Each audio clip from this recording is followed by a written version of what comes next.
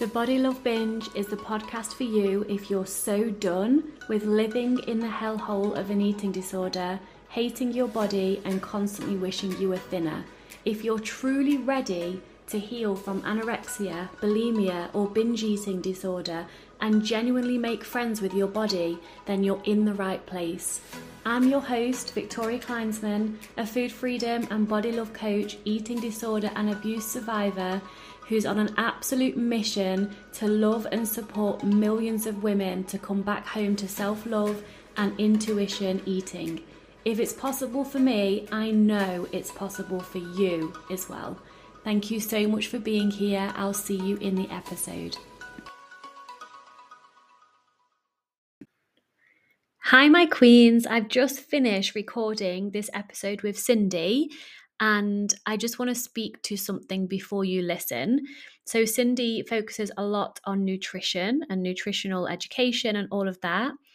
And one of the reasons why I actually accepted her request to come on is because I don't usually have this type of guest come on, because it can be triggering for those in eating disorder recovery for obvious reasons. However, I really feel that this conversation, although was or could be potentially triggering in some points, I think I did a good job of speaking to those points as the conversation was flowing.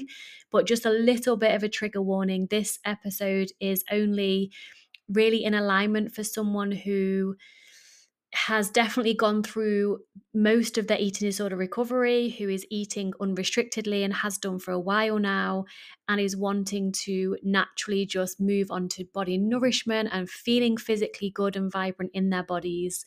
It's definitely not for someone who has just started recovery or who is partway through recovery, because as you know from me sharing, if you are judging what you're eating and trying to change what you're eating because you want to eat, quote, healthier, that can be triggering and actually send you backwards in recovery. So enjoy the episode. Really good conversation with Cindy. I do actually ask her as well what her typical day of eating is, just because I felt called to ask her from what she was sharing. And in my opinion, that would have triggered me in the past because she naturally eats whole foods. She calls them real foods. Not that processed foods aren't real foods, but I guess it depends on the way you look at it. So again, just listen with caution as you lap up Cindy's wisdom around nutrition and how she supports her clients.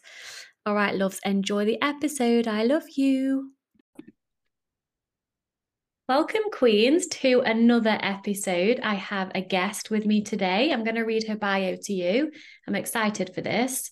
Cindy is a registered holistic nutritionist, eating psychology counselor, and eating disorder recovery coach, specializing in culinary and functional nutrition, while offering online and in-person workshops and cooking classes, individual counsel and retreats. She weaves her areas of expertise by infusing nutritional education with emotional and mental guidance and culinary passion.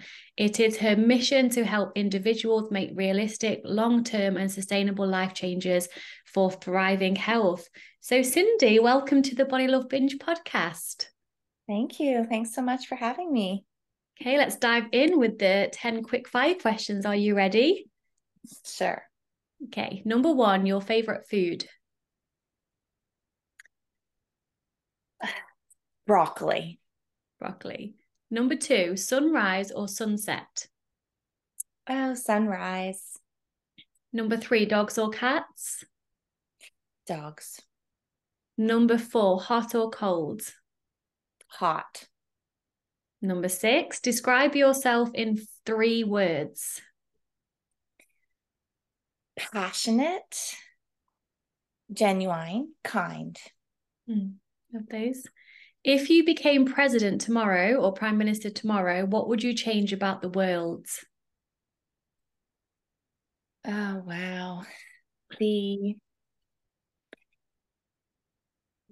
vast difference between those that are financially set and those that are financially deprived. I love that. What does self-love mean to you? Putting yourself first, looking after yourself when your needs come forward, and always tuning into what's happening within. Mm. What's your favorite smell? Cooking food. Mm. Mm-hmm. I go with that one. Cookies and anything sweet for me. Mm. Okay, number 9. You can have dinner with anyone in the world, alive or dead. Who would it be? It would be my family. Mm, that's beautiful. And Mhm. last one, what do you want people to take away from the conversation we're about to have? That there are alternative supports out there for people who are struggling with dysfunctional relationships with food. Great. All right, Cindy, thank you for playing along with those. And my Mhm. first official question to you is, what do you do? I know I've read your bio, but in your own words, like, what do you do? And why do you do what you do? How did you get to where you are now? Mhm. I am predominantly a nutritionist, and yet I'm also a coach at the same time. So I work one-on-one with my clients to rebuild positive, loving, sustainable relationships with food and body so that they can thrive. That's predominantly what I do. What brought me to this work is, my entire life story. Where I struggled with food and my relationship with food and a dysfunctional relationship with food for most of my younger years. And and then in my early 30s, I actually had colon cancer. And I was on a bit of a different trajectory in my life, and it that really threw me a big curveball and also a massive opportunity to do something different and more aligned with my life. So I started studying nutrition at that time and went down the path of becoming the support for people out there that I didn't have when I was younger, um, and creating a really sustainable relationship with my own health so that I could provide help for others. Wow. So how going back to your eating disorders, when did they develop? Do you remember like the age and did you ever find the reason why? I was a competitive gymnast for my younger years. That started very young, about age 6, and I loved gymnastics. I was good at it, and it was a beautiful community for me. And when I left gymnastics in at about the age 14, 15, um, the onset of puberty came on really quickly because it had been stunted from being so physically active. And that I really threw me for a loop. And it's common with aesthetic sports, gymnasts, dancers, skaters, etc. And that was really the catalyst for me. And I think coming out of a competitive sport, I didn't really have a lot of support with that transition. Mm. And so my community changed. It's also a very difficult time in a young girl's life. And I also had a very complicated relationship with my mother during that time. And so I just turned to the eating disorder to help myself cope and help myself find control during a difficult time in my life. Mm. So I believe that's kind of where it all began. Yeah. Would you say, so I'm assuming it was a restrictive, well, I believe all of them are restrictive eating disorders, but the typical anorexia type restriction, is that what you started with? I can't remember exactly if it started with restriction. Likely it started with restriction, and then I actually turned to bulimia. I Mm. remember it being an interesting experience where some of the girls, I was at camp one summer, and some of the girls were kind of together purging in the bathroom and talking to each other about how to do that. Mm. And so that just became part of it for me. And at first, I think it was experimental, and then it really became um, a place I got anchored into. Yeah. Did you experience binges and then the purging? Because I'm curious, and the reason I'm asking these questions, obviously, so many different people listen to this podcast, and if they can resonate with your story, I think that's always helpful to hear the power in someone else's story if you can resonate. Yeah, I agree. And it's a beautiful thing to be able to share honestly and openly. I think there's a lot of people, like you say, looking to hear that. And yes, for me, it included binges, absolutely, because it was a restriction during the day mostly. Mm. Um, and in the beginning years, I was in high school, so I would just restrict and not eat all day long. And then when I had an opportunity, have a binging episode and a purge, and that was really the rhythm that I got into. Yeah, I'm sure so many can relate, and I can too. So, going forward, then in your life, when you were diagnosed with colon cancer when you were 30, how was your eating disorder then? Had you recovered then? Was you on the path to recovery? Do you mind speaking about that time of your life? Yeah, no, not at all. I was fairly recovered. I don't think I hadn't done a lot of the healing work. And yet some of the behaviors were stabilized during that time. And I was pregnant in, I guess I was 29 when I got pregnant. And the eating disorder really subsided during that time because I was prioritizing my child. Mm. And so it was stable and yet not fully healed. And so once I had my child, and then he was about a year and a half when I had the colon cancer experience. And that was a big aha moment, as Oprah would say, where I realized I hadn't fully done the healing around the eating disorder. And it was kind of my body's indication that it had been sick a long time Mm. and it needed some healing and some attention and some um, rebuilding. Mm-hmm. Yeah. Okay. So I would like to go to that in a moment, but going back to your stabilization but not fully recovered, that's really common, I see. Like people tend to get most of their life back, but there's still, the rules, the fear of weight gain, not enjoying being in your body, all of that. How did you get to that stage? So what did you do from going from the full-blown eating disorder and the purging and the cycle to stabilization? I know obviously there's a lot to this, but what prominently did you do? Did you get help? Did you do it alone? Can you share that? Yeah, I think predominantly I did that alone. I did get help in my younger years. I saw a nutritionist, which was probably the most help I got, or was most effective for me at that time. Mhm. And she tried to help me establish some more regular patterns around eating, but I really wasn't ready for the help when the help was offered to me during those younger years. And I felt forced into it and it wasn't coming from me.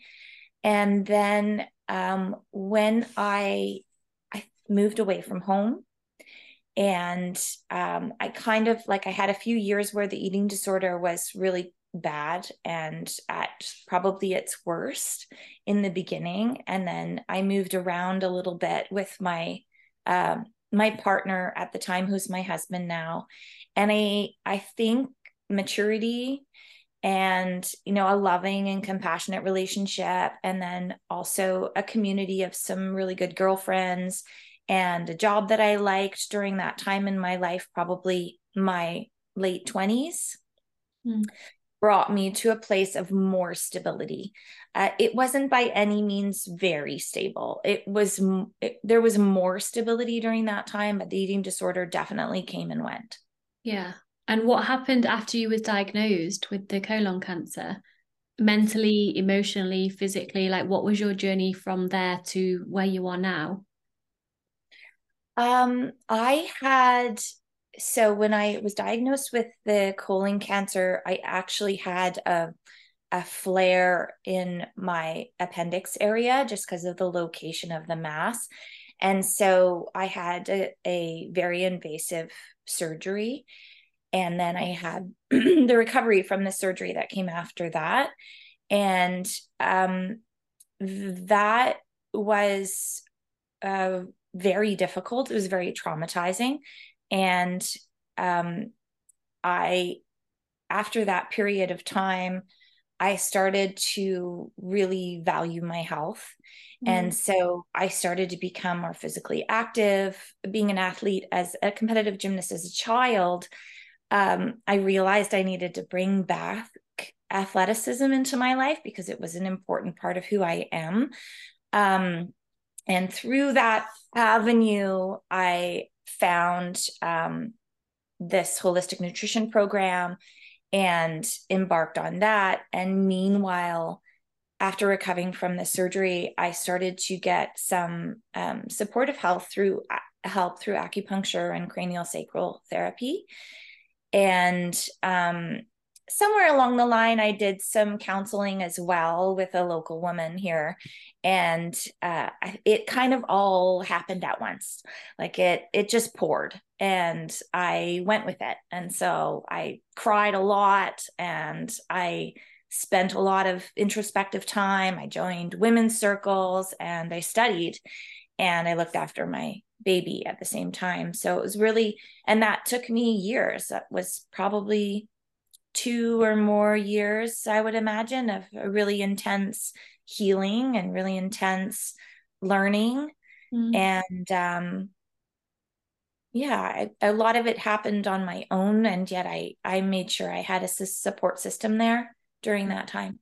Think that's really key, especially sisterhood circles and women's circles, just sharing and being held and understood without anyone trying to fix you like the masculine tries to tend to do. And just Mm. to be held and seen for who you are, that's very healing in and of itself, isn't it?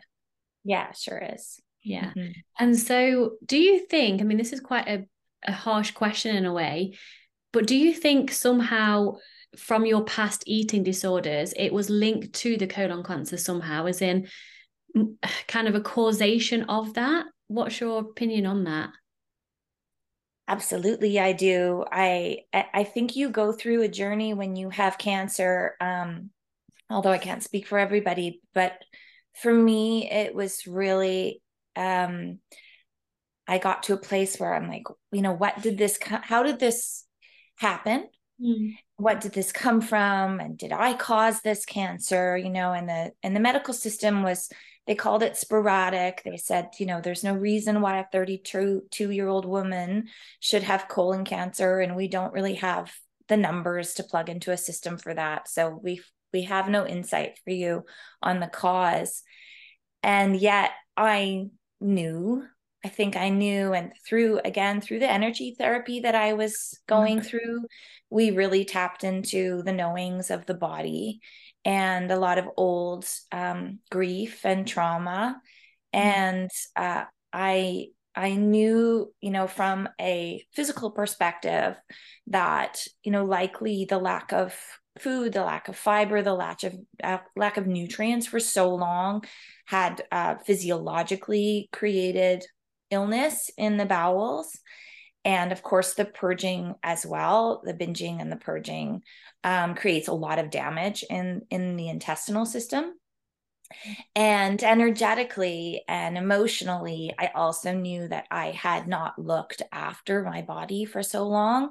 And, I was so disconnected between my mental and my emotional and my physical, that that is a part of the development of disease as well. So I knew, I just knew, and I knew there was that it was also, it took me a while to get to this place, but I knew that it was also a gift in the long run, because it really pushed me down a new path with my life, which I'm really grateful for. Well, thank you for being vulnerable and sharing that, Cindy. Mm-hmm. If a client came to you with disordered eating, dysfunctional eating, eating disorder, how would you, I know everyone is so different, but what are the type of modalities you would use to support that client with? Like, would it be body image, food behaviors, all of that together? Like, do you mind sharing what your process kind of looks like? Yeah, absolutely. I will every client to me is a new story. I don't, as much as I use a lot of some of the same tools and techniques with a lot of my clients, how I work with them is very individualized. So some of my clients really need a lot of nutritional guidance. They want me to teach them, the basics of understanding food and nutrient assimilation and the workings of the digestive system, etc. And some clients really need more support with their mental shifts or with their emotional guidance. Some clients just need for someone to hold space for them. And so I really work intuitively in that way. And that being said, I use as many modalities as I can. So I always use nutrition, because I feel as though a lot of people who are trying to recreate a better relationship with food, it helps them to understand some of the fundamental workings of nutrition, what food is all about, how we became the eaters that we are now, the influence of the food industry. And I'm very gentle and cautious when I'm working with my dysfunctional eating clients. So we do a lot of nutrition work, and I do a lot of helping them find a rhythm that they feel comfortable with, and helping them adjust the foods that they're eating, again, in a way that they feel comfortable with. And then I use a lot of mind shift techniques. So we just talk about, how to recreate new neural pathways in the brain around food, around eating, around old traumas. And then we work with the emotions and with the heart. And sometimes that looks like, again, holding space for clients to talk about their struggles, their emotional challenges around food. And sometimes it's about helping them develop a love for food in a new way. And Yeah. then oftentimes I am outsourcing as well. So some of my clients also go to see a clinical counselor. If there's energetic issues happening, I will also outsource to someone who does energy therapy, like Chinese medicine, acupuncture, etc. And I'm always nurturing the nervous system, because when there's been a past dysfunction, there's always issues with the nervous system. And we're up against a lot of anxieties these days, and the nervous system really needs nurturing and looking after. So I'm always advocating for nervous system nourishing practices like yoga and meditation and nature walks, etc. Yeah, so there's always a lot going on, and I like to say that I come at it from as many sides as I possibly can, and I think that really helps the clients feel stable and supported in a well-rounded way. Yeah, I love your holistic approach. And I'm the same as you with outsourcing and bringing all different kinds of modalities into it, in a child's healing, emotional release, the nutrition part, all of it. So my next Mm-hmm. question, Cindy, is how would you help support a client who, let's say a client comes to you who had eating disorders in the past and is now kind of more in tune with intuitive eating, yet they're eating a lot of processed foods that don't make them feel great physically in the body and in the mind. But every time they've attempted to change that, they fall back into diet mentality, feeling shame, feeling guilt, binging, and then the cycle starts to perpetuate a little bit. How would you support that type of client? Yeah, it's one of the ways that I will start working with someone who has those kind of tendencies is adding in food. So I call it the add in as opposed to the removal. So for a lot of people who have had a dysfunctional past with food, they're very scared of restriction and removal. Yeah. And so I will start by, again, the education piece around nourishing the body, nourishing the cells, the organs, the mind, and how, real food can really help look after stabilizing those kinds of tendencies for us. And once the body's nourished, we have less of a tendency towards imbalance in general because we feel more stable. So that education piece is really important. And then I work on bringing in more nutrients. So for a lot of these clients that feel imbalanced, it's because they are undernourished. Even if they're eating a lot of food, they can still be very undernourished. Yeah. Because if we're eating a lot of processed food, to-go foods, fast food, there may be a lot of calories going in, but they're not the right kinds of calories, and we're not meeting the body's needs. So I try to look at meeting the body's needs by adding in. And the magic in this is that naturally, most often, clients start to work their way away from the processed foods and the to-go foods simply because the body is becoming more nourished and they are feeling more stable. And as we do this, the palate starts to change and the mentality starts to change and those neural pathways start to develop in a different way. And I find a lot of that happens on its own, Yeah. which is a really beautiful thing because it feels like it's coming from them, and it is coming from them. Yeah. So instead of me saying, let's take out A, B, and C because you'll feel a lot better, it's not a sustainable place to start with people who've had a dysfunctional past. So I like to add in really good foods. I like to incorporate also, peaceful techniques around food, really nurturing the intuitive eating self, and also helping them to feel more relaxed when they're eating. Yeah. I use breathwork techniques in and around food, actual meal times, before, sometimes after. And then we integrate things where maybe we recreate their pattern throughout the day so that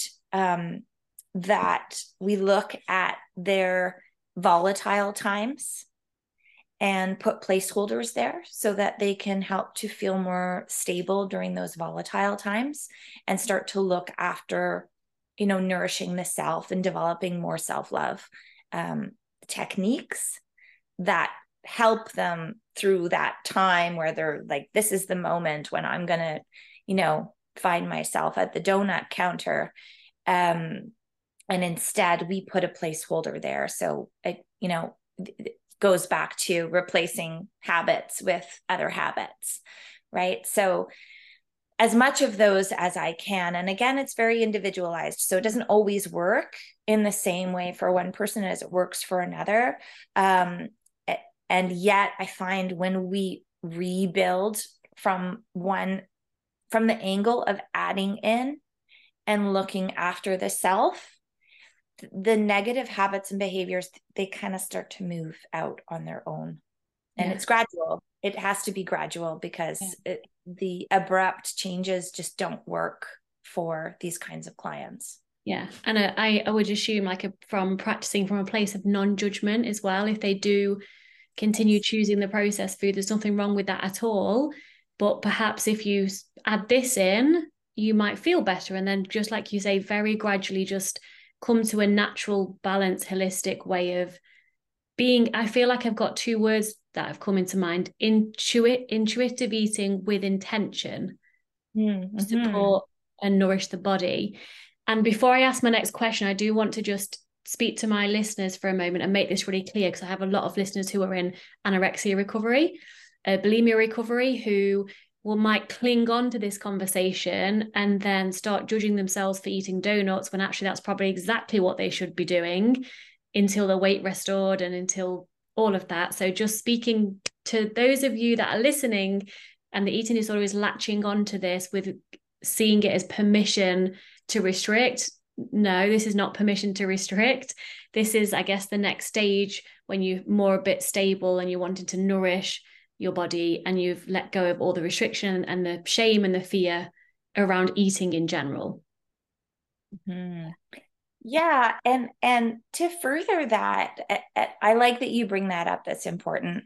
And to further that, there's always an important takeaway in those moments. And so if the donuts are coming into your day, there's learning there. There's always learning there. So what am I trying to fulfill, and what's being fulfilled by the donuts? And that's maybe, it's not wrong, because there's a teaching there, there's a learning lesson there, and it's never wrong to reach for the thing that's working for you in the moment. Yes. And yet it's an opportunity to learn every time. And sometimes the body might actually want and prefer the quick calories, sugar, depending on the person, depending on the body, all of that. Because when I was in recovery, if I tried not to have the processed foods, I would end up eating it even more and feeling bad about it and restricting anyway. So the more I allowed it and then started adding nourishment in, everything, like you said, starts to just naturally just even itself out. So thank you Mm-hmm. for speaking to that. And I'm curious, I don't normally ask this question because it can be triggering for some, but I'm curious just for myself as well. What type of a typical day for yourself, obviously with no amounts given or numbers or anything like that, what's like a typical day's eating for you where you would look at that and say that is like a really self-loving, nourishing day of food? What does that look like for you? Because I'm curious. For me personally, or Yeah. for, okay. Yeah. Yeah, I actually eat a lot. I love to eat. I always have loved to eat. I think I got caught up in the dysfunction for a while. Mm. And a typical day looks like, I I go for some kind of time outside in the morning, and then I have a smoothie, or I have some eggs and kimchi and salad and something yummy. And I have a snack mid morning, something small, and I eat a big salad for lunch. And I usually have an afternoon snack, and then we have a dinner together that varies. We eat out of the garden a lot. I shop at local farmers markets a lot. We locally source as much as possible. We live in an area where there's a lot of growers here, which is really amazing. And I also really eat intuitively. So if I'm very active one day, my volumes are going to change. I don't pay attention to volumes. I go with what my body is looking for. And I eat predominantly real food as much as I can. And yet nothing's off the table. I just know what works for my body and what doesn't work for my body. And so the foods that I don't eat, it's simply because they are troublesome for me, Yeah. physically. But I have an intake of food every 2 to 3 hours. And that really works well for me. And I'm also a very active person. So I do need a lot of caloric intake regularly throughout the day. Um, yeah, does that answer your question? Yeah, thank you for sharing. And let's move now on to body image, because if you was to guess a percentage of how many of your clients that come to you with food, dysfunctional relationship with food, struggle with the way their body looks, what percentage would you guess with your clientele base right now that struggle with body image? Hmm. 80 to 90%. It's pretty rare that a client with a dysfunctional food relationship, current or past, doesn't also struggle with body image. It does happen. Yeah. Um, it does happen, but the percentage is quite high. Yeah. How do you help your clients navigate that? Because for me, that was it. My biggest fear was gaining weight. And Mm. I knew that when I was in the eating disorder, I knew that I wasn't at my natural healthy weight that my body wanted to be at, hence the restriction. How do you help clients overcome their bodies changing when they're nourishing themselves and recovering? Hmm. Well, one of the main ways I do this is I encourage embodiment practices. And so anything that can bring the person into their body and experience their body in a connective way, in a loving way, really helps support uh, more positive body image tendencies. So that will look like, you know, dance is an avenue that I use a lot and that works for a lot of women, especially. Dancing, yoga, again, meditation, breath work, walking, and getting into the body as much as possible. So embodiment is definitely an area I work with a lot. We also use the journal practices, and I have worksheets that I give to my clients that help them bring attention to different areas of their body and also help cultivate the self-love and self-esteem, self-confidence. I also often am helping my clients outsource an avenue that's, like I mentioned in the beginning, like a women's circle or a group where they can get together with other people in a circle that is a supportive environment. And sometimes this can be a yoga class or a dance class. So that's there as well.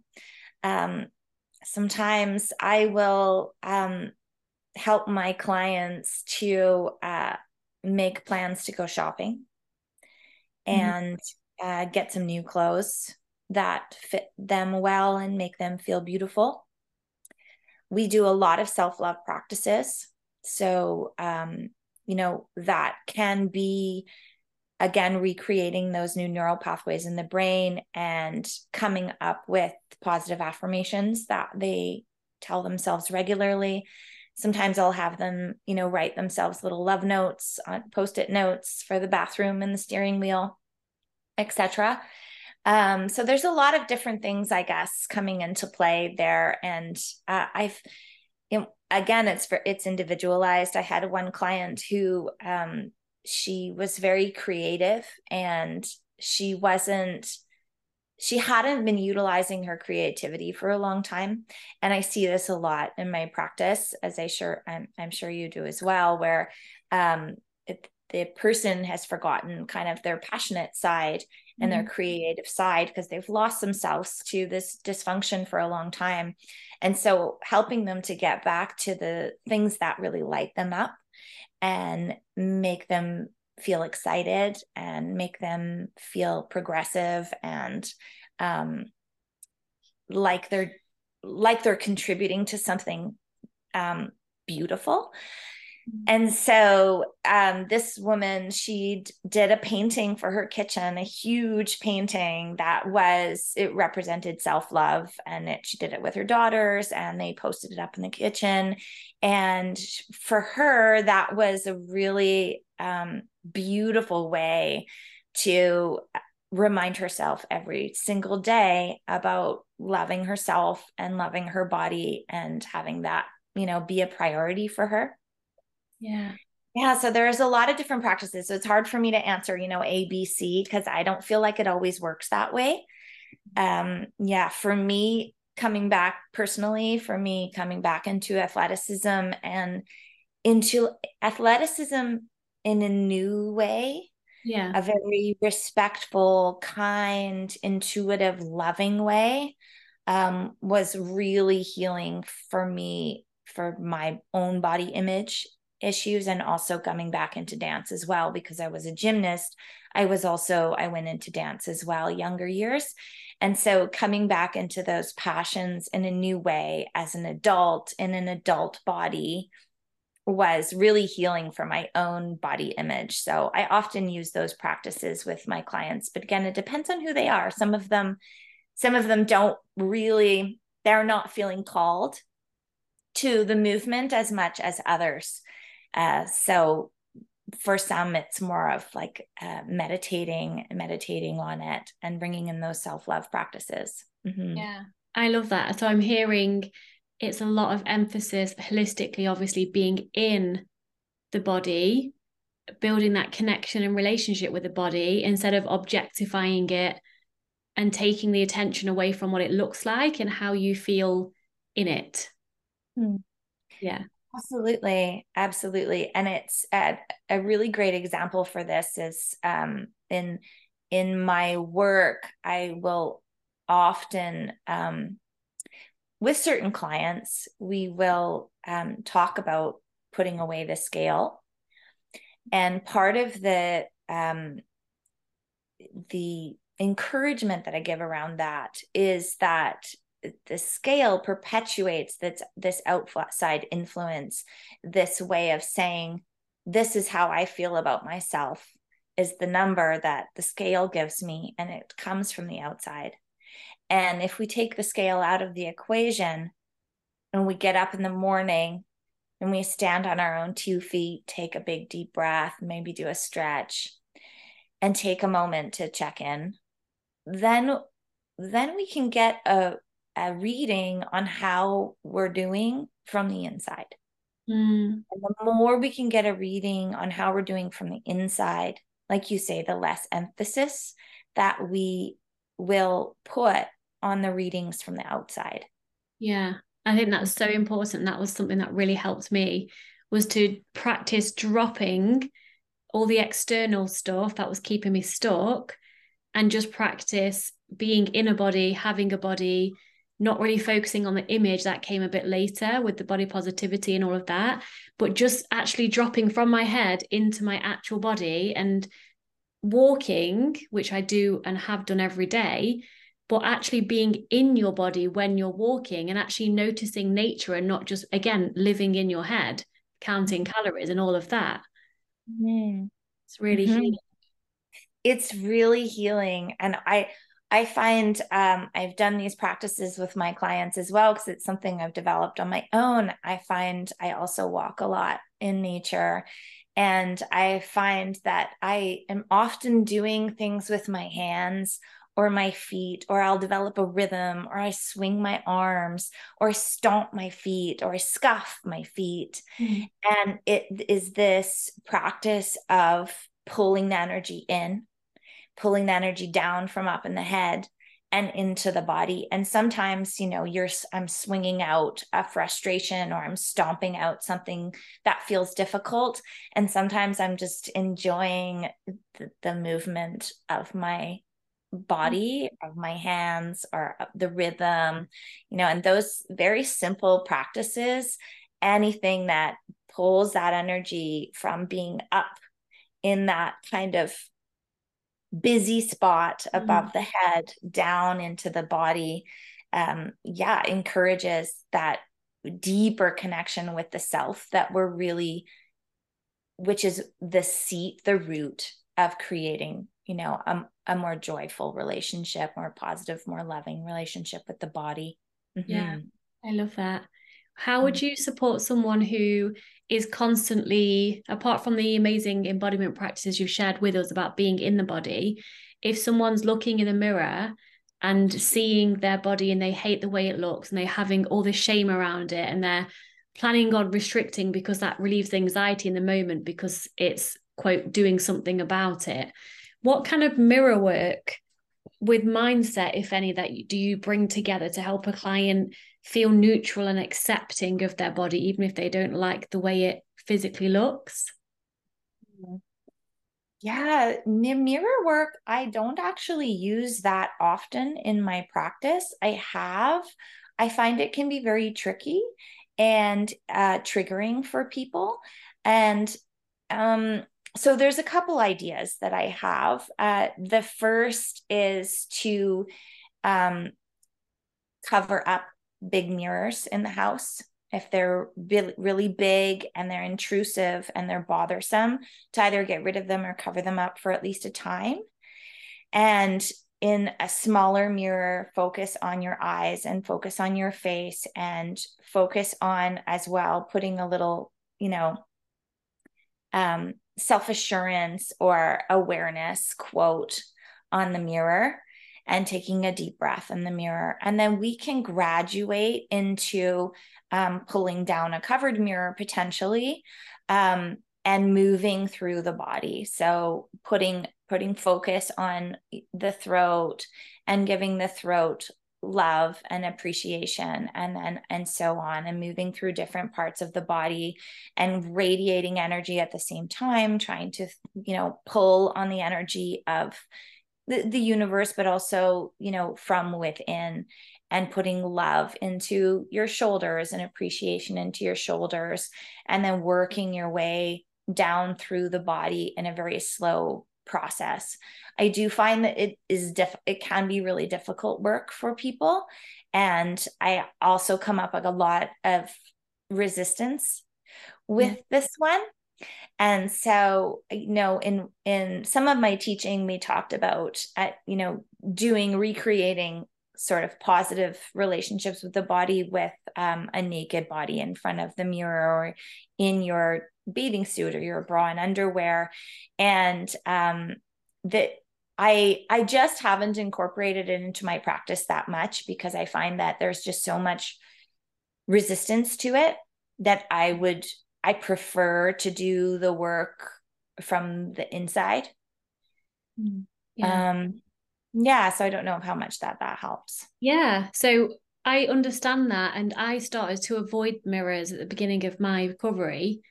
And then I found that it made it worse for me because I was avoiding. And then when I did see myself accidentally somewhere, it would be like, oh my God, who is that body? That's not mine. So it had this massive shock effect. So what helped me was a lot of exposure therapy. And it was so challenging. And especially at the beginning, I hated it, but I kept persevering and that was really beneficial. So I would be naked most of the time. I'd do yoga naked in front of the mirror, practicing noticing, and then noticing what I was making it mean about what I was noticing. So I was like being the observer of all the judgments, all the I don't like this, that's fat, that's horrible, and just noticing it all and meeting myself with love as I was seeing my physical body. But you're right, it can be very, very triggering. And I love the practice what you shared because I do this with my clients too, that every single part of your body, forgiving yourself for every time you've rejected that part and sending it so much love. And I advise, especially at the beginning, low lighting, some candles maybe, or if you can dim the lights, some soft music, other than just like going in a changing room where every part of cellulite is like highlighted on your entire body and it's like a traumatic experience, to support yourself in an environment when you're actually going to do the mirror work, because it's not about how your body looks at all. But for me, a big part of it was seeing my body and just being okay with that without trying to run away from it or avoid it, if that makes sense. Mm-hmm. Yeah, Yeah. I love that. Thanks for sharing that with me. That's a great, I mean, I can imagine how therapeutic Mm. that that really could be for people. And I guess I have worked more on the clinical side with the negative self-talk.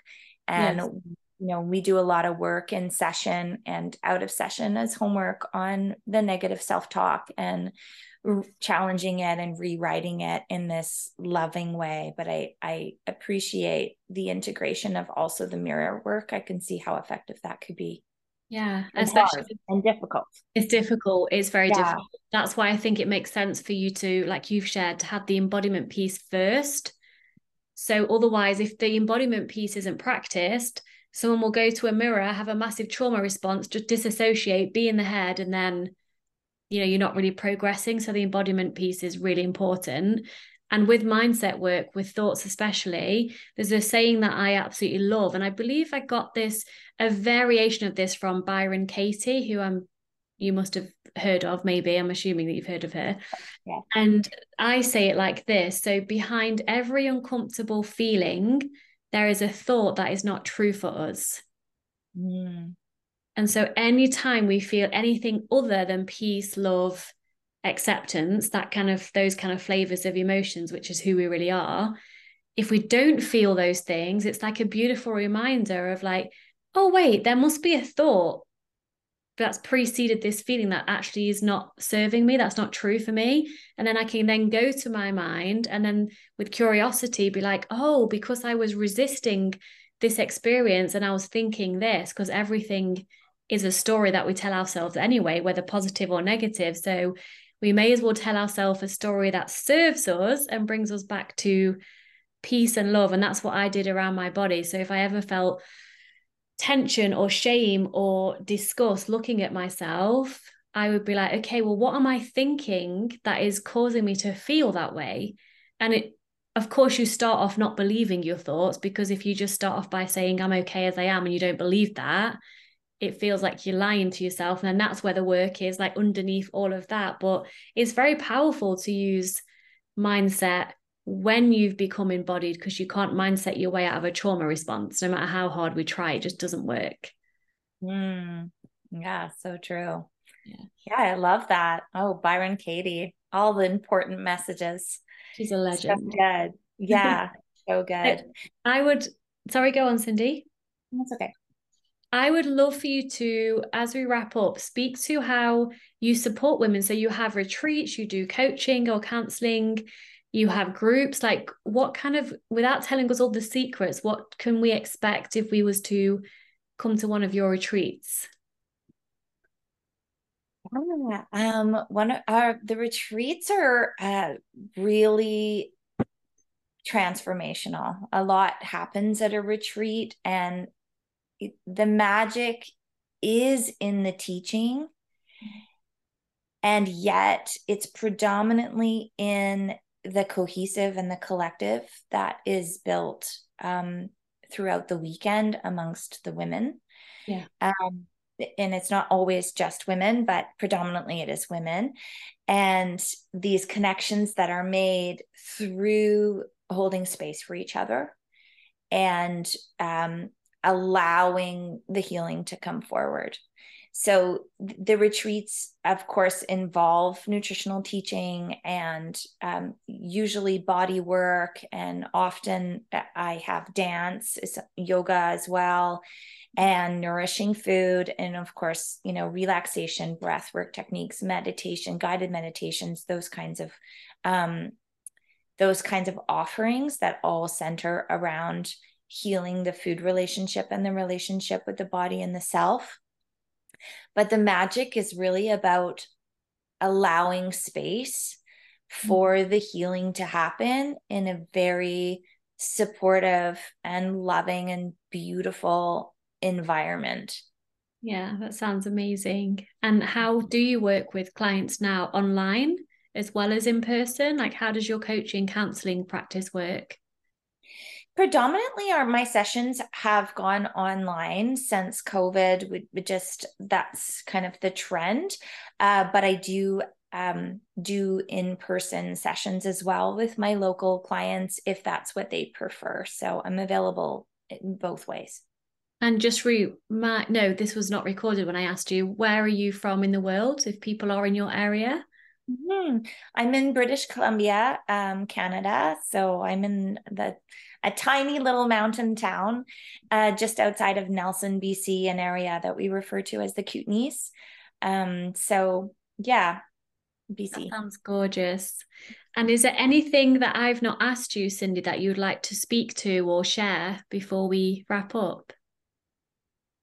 I don't think so. I think we've covered a lot. Yeah, amazing. So, well, thank you for your time and your Mm. wisdom and answering all the questions. And yeah, if our listeners have any questions, can they reach out to you on where's the best place? Instagram, Facebook, email? Any of those will work. I also have a website that I'm on all the time and is updated. So if anyone wants to read more about the work that I do or my upcoming programs, it's all on the website, which is cindyspratt.com.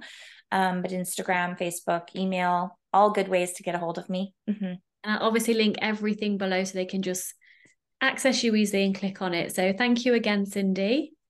Thank you. It was And an honor to listeners, be here. good. And listeners, I will see you next week. Mwah, much love. If you enjoyed this podcast, please share, subscribe, and leave me a 5-star review. Your support means the absolute world to me, and it really does help me to get my podcast out there for those that need it. Thank you.